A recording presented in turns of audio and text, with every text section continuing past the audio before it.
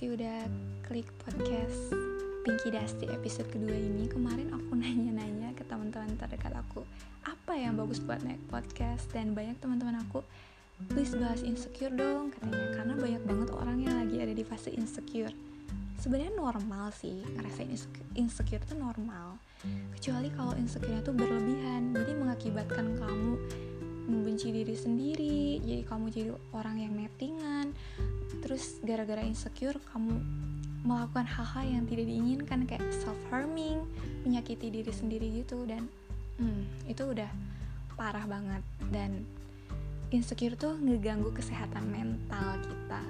Kemarin tuh 10 Oktober kan hari mental sedunia, kayak pas banget, tapi agak telat gitu sih podcastnya. Itu tuh berpengaruh banget, dan kesehatan mental akan berpengaruh dengan kesehatan fisik kita, kalau menurut aku gitu sih. Banyak banget faktor yang mempengaruhi insecure. Pertama, trauma-trauma di masa lalu, kayak misalnya trauma perceraian orang tua, terus trauma menjadi korban bully, trauma yang gak pernah dihargai sama orang, sama lingkungannya, itu juga bisa. Atau mungkin trauma dari dalam dirinya, bukan trauma sih, kayak perasaan kesepian, itu juga bisa jadi faktor insecure. Atau kamu terlalu ada di zona nyaman kamu, ketika kamu meninggalkan zona nyaman kamu ngerasa insecure. Nah, itu juga bisa jadi faktor kamu insecure. Banyak sih cara buat kita healing dari insecure. Pertama, kamu harus self love, mencintai diri kamu sendiri. Jadi pertama, kamu terima diri kamu secara kekurangannya, kelebihannya. Kamu harus terima itu, dan kamu harus mencintai kelebihan, dan jangan lupa kekurangannya juga. Kamu harus mencintai itu. Misalnya kayak kekurangan aku, kulit aku tuh sensitif ya, harus menerima itu, dan harus berusaha nyari skincare yang pas. Tapi kalau misalnya usaha itu sia-sia, ya harus terima. Mungkin itu kekurangan aku, dan aku harus tonjolkan di kelebihan, karena setiap manusia itu nggak ada yang sempurna, nobody's perfect, nggak ada yang sempurna, pasti ada kekurangan dan kelebihannya. Kedua, kamu gak bisa seutuhnya mencintai diri kamu sendiri ketika lingkungan kamu gak mendukung. Jadi cari orang-orang yang emang ngedukung kamu. Jangan membiarkan lingkungan kamu tuh bikin kamu insecure. Jadi carilah teman-teman yang emang sayang sama kamu, mau ngedengerin curhat-curhat kamu, sahabat-sahabat yang bantu kamu gitu, atau ya sekedar jadi pendengar keluh kesah kamu. Jangan orang-orang yang lingkungan yang bikin kamu malah jadi insecure. Tinggalin aja deh orang-orang yang bikin kamu insecure, karena masih banyak orang yang bisa menghargai kamu gitu.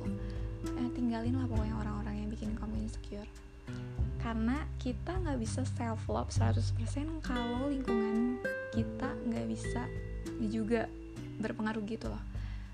Kayak mencintai orang lain tuh justru lebih mudah dibanding mencintai diri sendiri menurut aku. Karena gimana ya, di orang lain tuh kita nggak tahu loh detailnya orang tuh kayak gimana, tapi di diri kita tuh kita tahu, oh kekurangan gue ini, dan mungkin agak lebih susah gitu untuk diterima ketika orang lain juga nggak nerima itu gitu kalau menurut aku. Terus yang ketiga, kamu gak boleh banding-bandingin diri kamu sama orang lain. Itu poinnya. Gak boleh banget sih kamu tuh, kenapa ya gue kayak gini, tapi orang lain kayak gitu. Ingat, gak ada manusia yang sempurna. Kamu punya sisi positif kamu, dan dia punya sisi negatif dia. Jadi ya udah, kita itu unik gitu gak sih? Kita tuh unik, punya kekurangan dan kelebihan, dan nggak ada orang itu nggak bisa kayak diri kita. Jadi ya udah, harus terima diri kita, dan menyadari kalau nggak ada manusia yang sempurna, dan manusia itu unik. Itu sih, jangan banding-bandingkan diri kita dengan orang lain. Jadi itu sih tips dari aku untuk kalian yang lagi ada di fase insecure, it's okay, nggak apa-apa kamu insecure, semua orang juga mengalami itu. Tapi ya kalau yang berlebihan, sesuatu yang berlebihan tuh nggak baik, terlalu manis juga nggak baik gitu buat kesehatan. Jadi gimana ya, harus imbang gitu. Boleh insecure tapi sewajarnya, nggak boleh berlebihan. Itu sih, karena manusia itu pasti punya masalah-masalahnya sendiri. Walaupun manusia seperfect apapun, pasti dia tuh ada masalah, ada cobaan, ada titik lemahnya.